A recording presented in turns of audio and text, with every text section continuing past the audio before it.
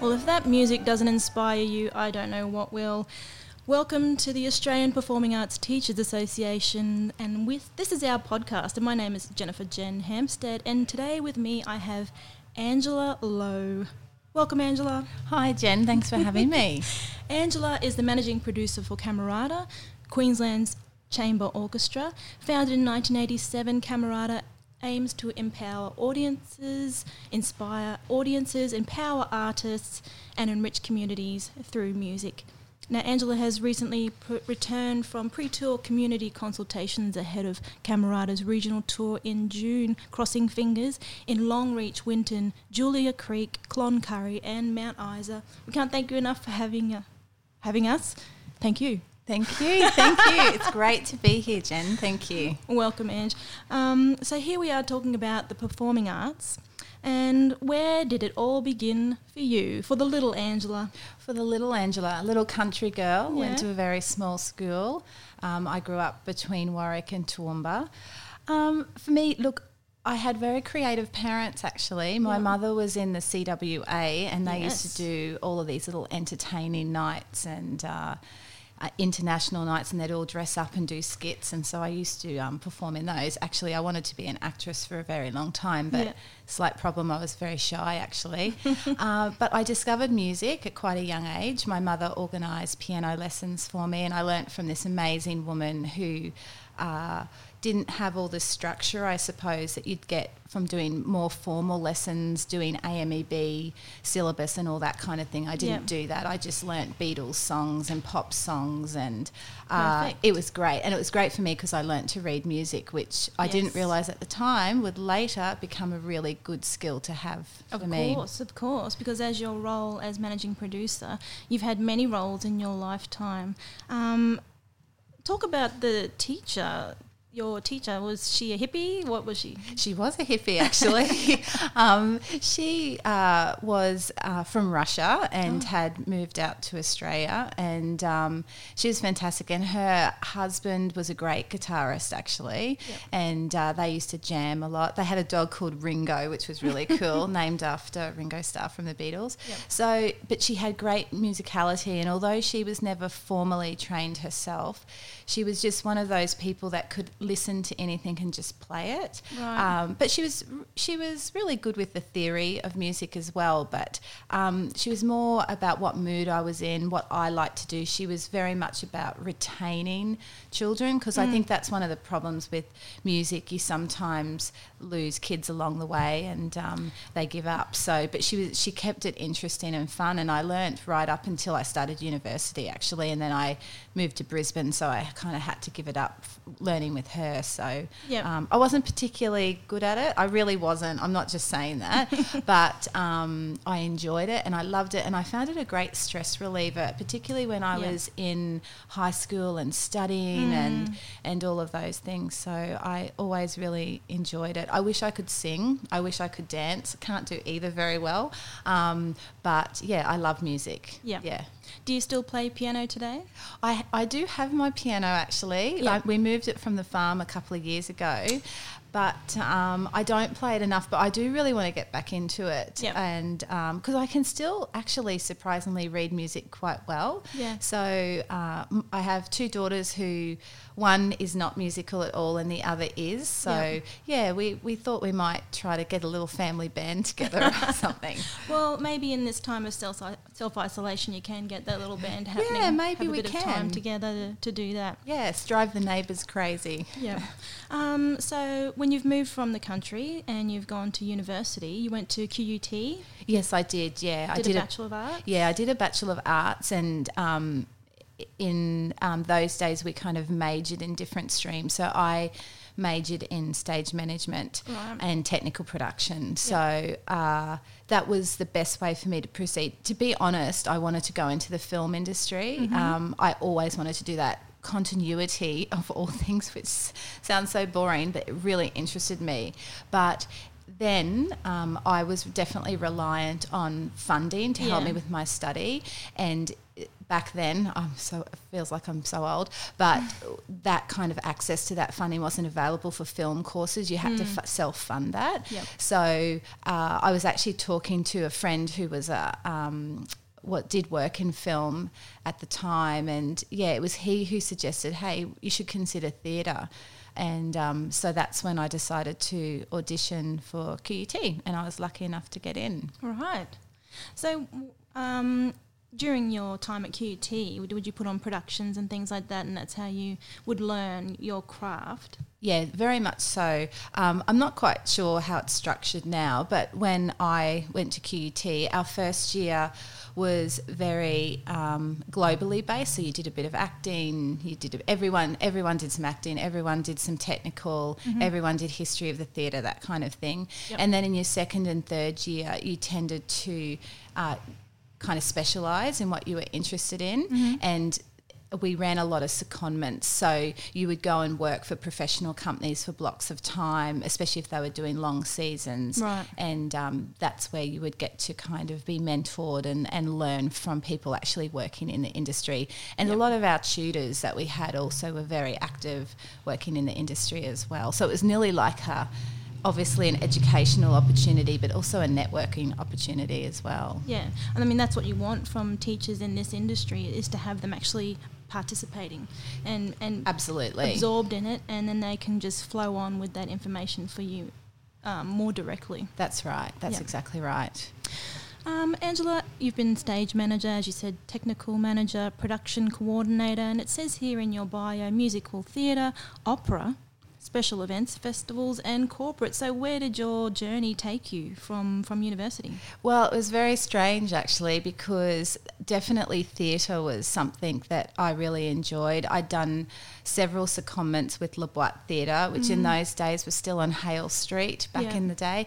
And I did really love theatre, particularly Shakespearean works and things like that. Yep. However, I ended up doing a secondment on Hamilton Island in their conferencing department and working specifically in their audiovisual department. Yep. And up until that time, I'd had some exposure to the technical and production side of things, but definitely had more of a focus on stage management.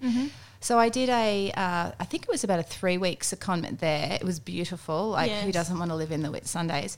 And then I was just very, very lucky to be offered a full-time job. The timing was perfect because I had just graduated. Yep. And so I ended up on Hamilton Island. And that took me straight into that conferencing world, the commercial world. Yeah. And it was perfectly timed actually, and it was very difficult work. It was hard work, but I think from that very beginnings of my career, I learnt to be resourceful and also working with a lot of different personalities. So a lot of executives and people from big global corporations as well. The conferencing department there was very active. The Whitsundays was certainly globally an interesting place for professional conference organisers to use. Yep. We had a very quick and demanding turnover. Yep. So, it was a very busy time. I have to say, I don't think I've ever worked as hard as I did while I was there. Worked as hard or partied as hard? Well, it was a bit of both. I have to say, it just was a 24-hour rolling event. Yes, yeah. I think it's funny that a lot of people don't realise that there is a big ask of audiovisual, technical, stage management in the whole corporate world. Yes. Very active community, and don't be afraid to step in that arena. It is some place where students can go when they've learned all this. But let's try something else. Let's step into another arena. You can do it. Yeah, absolutely. Absolutely. It's a fast-paced environment. I think the other thing that the corporate and commercial side of thing teaches you, which is why I was actually, when I reflect on where I started and where I am now, I think one of the biggest things it also taught me was the importance of customer service. Now, I know that sounds strange in a theatrical setting, but it's actually really important, and that extends to the people you collaborate with, the crew that you work with in venues. And it really taught me to be respectful, compassionate. These other kind of attributes that that are important, because I always say it doesn't really matter how much you know. If nobody wants to work with you, then it's kind of a moot point. Yeah. So I really value that, and because I was in a tourist setting as well, so obviously when I worked there it was about taking care of our conference clients, but you also had to be aware you were in a major tourist market, Yeah, and if and you you're were presenting our country basically. and the brand. So I think I learnt a lot about brand image and just, you know, how to really be a good host. Yeah. And I think that's important in all aspects of work. Yeah. And that's what you're doing now with the Camerata as managing producer, and when you go out to what you've just come back from in regional Queensland is meeting with community and contacting them. So what goes on when you do that sort of thing, where those pre-tour communication with the country and the regions that you're going to? Well, it's absolutely important. I think one of the big things that that Camerata do so well is not, you know, organise in isolation. So I can't possibly sit at my desk in Brisbane and decide what people need in Cloncurry or Julia Creek or Longreach or any of the many places that we visit. It's very, very important for our education program to engage with teachers. Teachers are on the ground in those situations, managing the curriculum and their students and what their needs are as well. So when we tour, when Camerata tours, we kind of have two arms of our tour. We have our education and community engagement arm, and then we have our performance program. So the idea is for regional audiences, they experience Camerata in full flight, just like what concert hall audiences in Brisbane experience, but they also get that added benefit of our visitation to the community and can take full benefit of us being there basically, and that's where our education and community engagement program come in. We perform in aged care homes. We're one of the only orchestras to do that, and run a great program there. And obviously we run workshops, school performances, and also take the opportunity to do one-on-one lessons, particularly for kids who are living in really remote areas and learn by school of distance education or school of the air. It's a great opportunity for them to have a teacher in person. I mean, it's miraculous that they can learn instruments, some even over the phone, not even via Skype. So obviously we do that with the consent of their teachers, and we collaborate with everybody. But it's about going out there and asking people what they want, what they need, what they like, rather than us just kind of saying, this is what we're... Yeah, this is coming. This is coming. The other great initiative we have with our touring is we have a composer in residence, and for each tour, our composer will travel to one of the locations we're visiting, do a short residency and write a piece inspired by that community. And that has proven very popular, that piece in the program. So this year we're working with a composer called John Rota, and he's a wonderful emerging composer, so we're very excited to be doing that. And this year's inspiration will be the town of Winton. Oh, lovely. I've actually visited Winton. Some great drinking there, and golf. Oh, golf. And dinosaurs and fantastic things. So we were just, as you know, we were just there last week, and we had a great time. I travel, I don't go by myself. I take our education manager, Johnny NG. He comes with me, and we just, and he's a wonderful player. He's also our principal second violinist, but he's just a great educator. He's so fantastic with children and everyone. And the other thing that we do, which is really super fun, is we get in our performance that we do in our performance program, all the local students, if there's local adult singers, guitarists, whatever, they will perform one piece with us at the end of our concert. So there's nothing nicer than being somewhere and then we'll say, okay, everyone in the community piece, stand up and come up onto stage, and like most of the audience comes up. It's great, so that's a performance outcome for people, which is really important. It kind of gives a bigger vision of what it's like, and it's a great opportunity for those people to play with professional musicians as well, who are all so wonderful to collaborate with and are great people. Oh, it sounds awesome.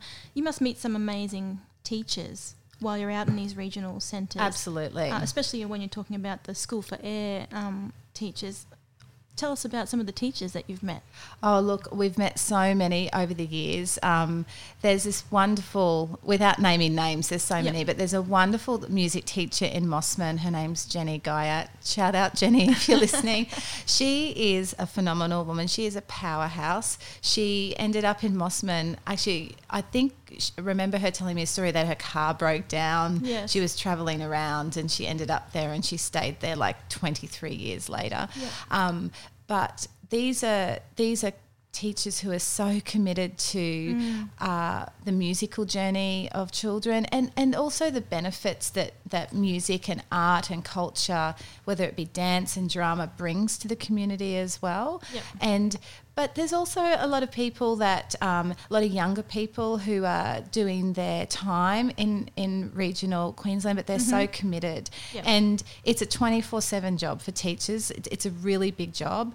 They're often managing children who they might have one person who wants to do percussion, one person who wants to do double bass, one person who wants to do cello, and they themselves play violin. Yes. And they're teaching these kids, and they're doing such a great job. They're doing, and they look for lots of opportunities for them as well to come, say, to Brisbane to do programs like SHEP that's run at the Conservatorium and things like that. So they're just very committed, and I think that and that goes for everywhere, not just regional areas. Yep. But I think there's so many great teachers out there, and I know that it can be challenging because they're managing this massive curriculum as well. But they do a great job. They do a great job. Amazing. What makes the arts so special to you, Ange? Well, to me, I think I just value the arts for all the other things that it brings the community. So obviously entertainment and joy and all of those things, a lot of fun.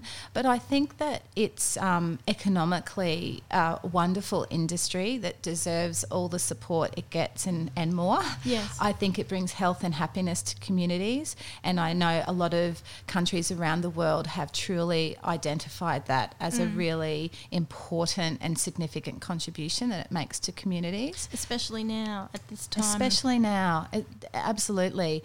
And I think that it brings people together and it's a great employer, and I just think creative pursuits are really, really important. Yep. Yeah. Yep.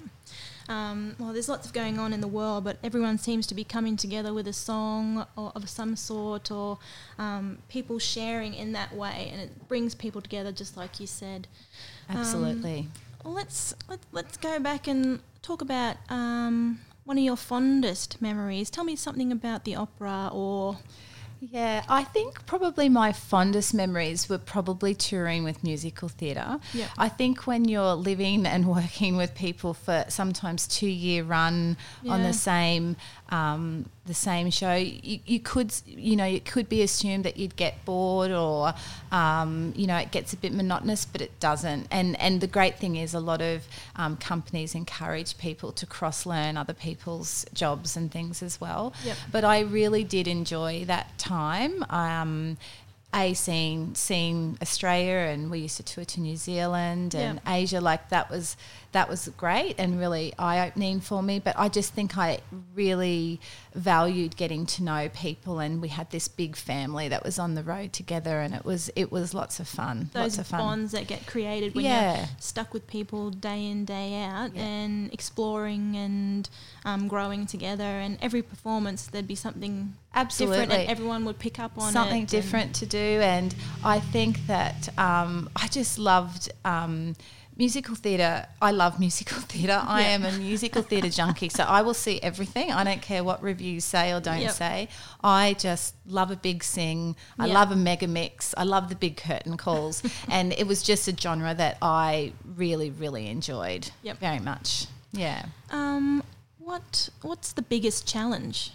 Probably the biggest challenge for me, if I look back, I mean, there's always a lot of different things, but probably a really significant moment for me was the first opera I actually ever did. Yeah. So I went straight from musical theatre into opera, and it was such a big shift. Of course, the basics of stage management are the same, but there were just more challenges for me. I definitely I suppose felt that stepping away from my family that I'd been with for so long. Yep.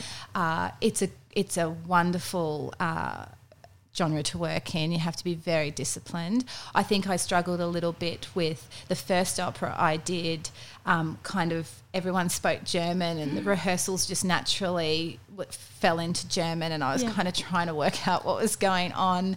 But that's where my music reading came in handy. But Right. I had a wonderful, I was the deputy stage manager at the time, so I was responsible for basically the show calling was the most important facet of my job. But I had a terrific stage manager. Her name was Peter Winters, and she just had faith in me, and I just know she knew that I could do it. But it was challenging, and it was a big opera, like it was big. So it was a big show call. I just happened to start on a really massive one. Yep.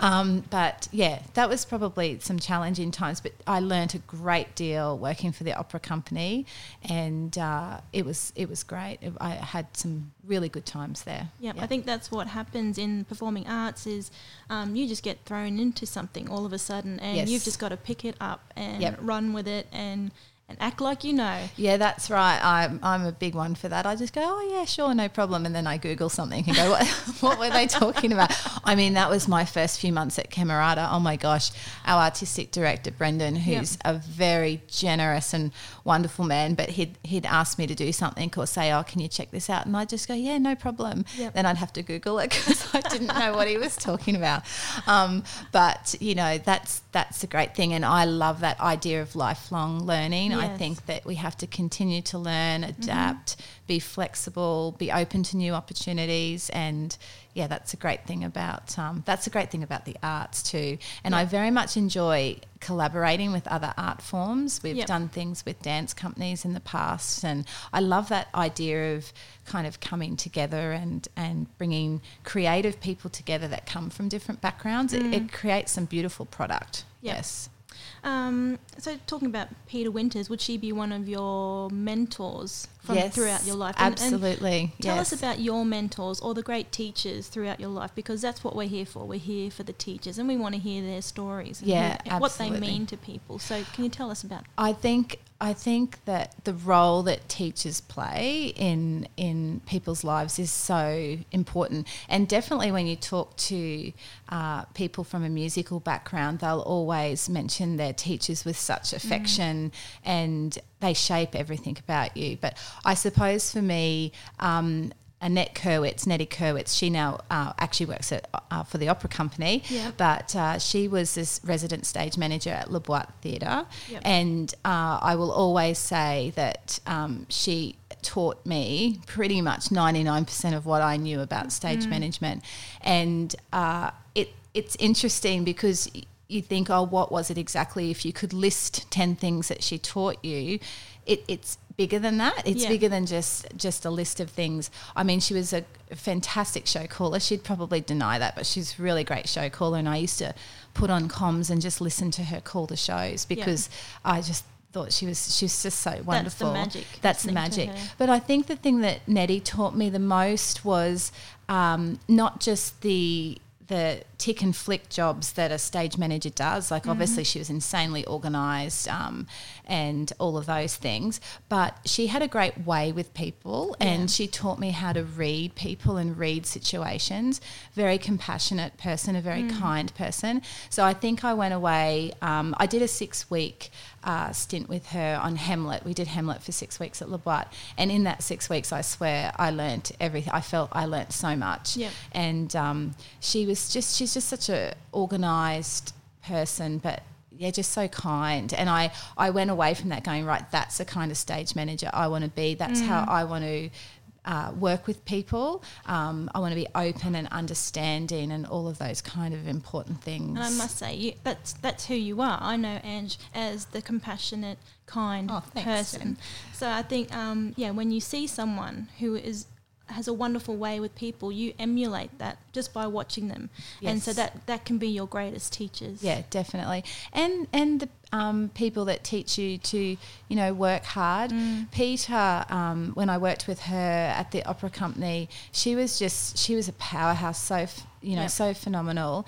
And I worked with her at a time when she was also had started having a family, and when I started having a family myself, which was quite a few years later, I often referred back to how she would do things, so it helped me in my personal life as well. She was really taught me the importance of a strong team and working together, and even when working with people sometimes that is confronting for you, or like look, let's face it, you don't click with everybody in the world, and you can meet some pretty difficult people sometimes, but I think it's about finding the opportunity of what you can learn from difficult people. And it might be a case of you just saying, look, I wouldn't do it that way, and next time I'll remember this situation and see if I can approach it a different way. Not saying that I worked with a heap of difficult people at the opera company, but it was a slightly different feel. And she was a very commanding person, but she also had that kind of sensitivity, which I really appreciated. So, she definitely helped me a lot when I became a mother and was trying to juggle being a mother, working in the industry and all of those things. So, it was a great time.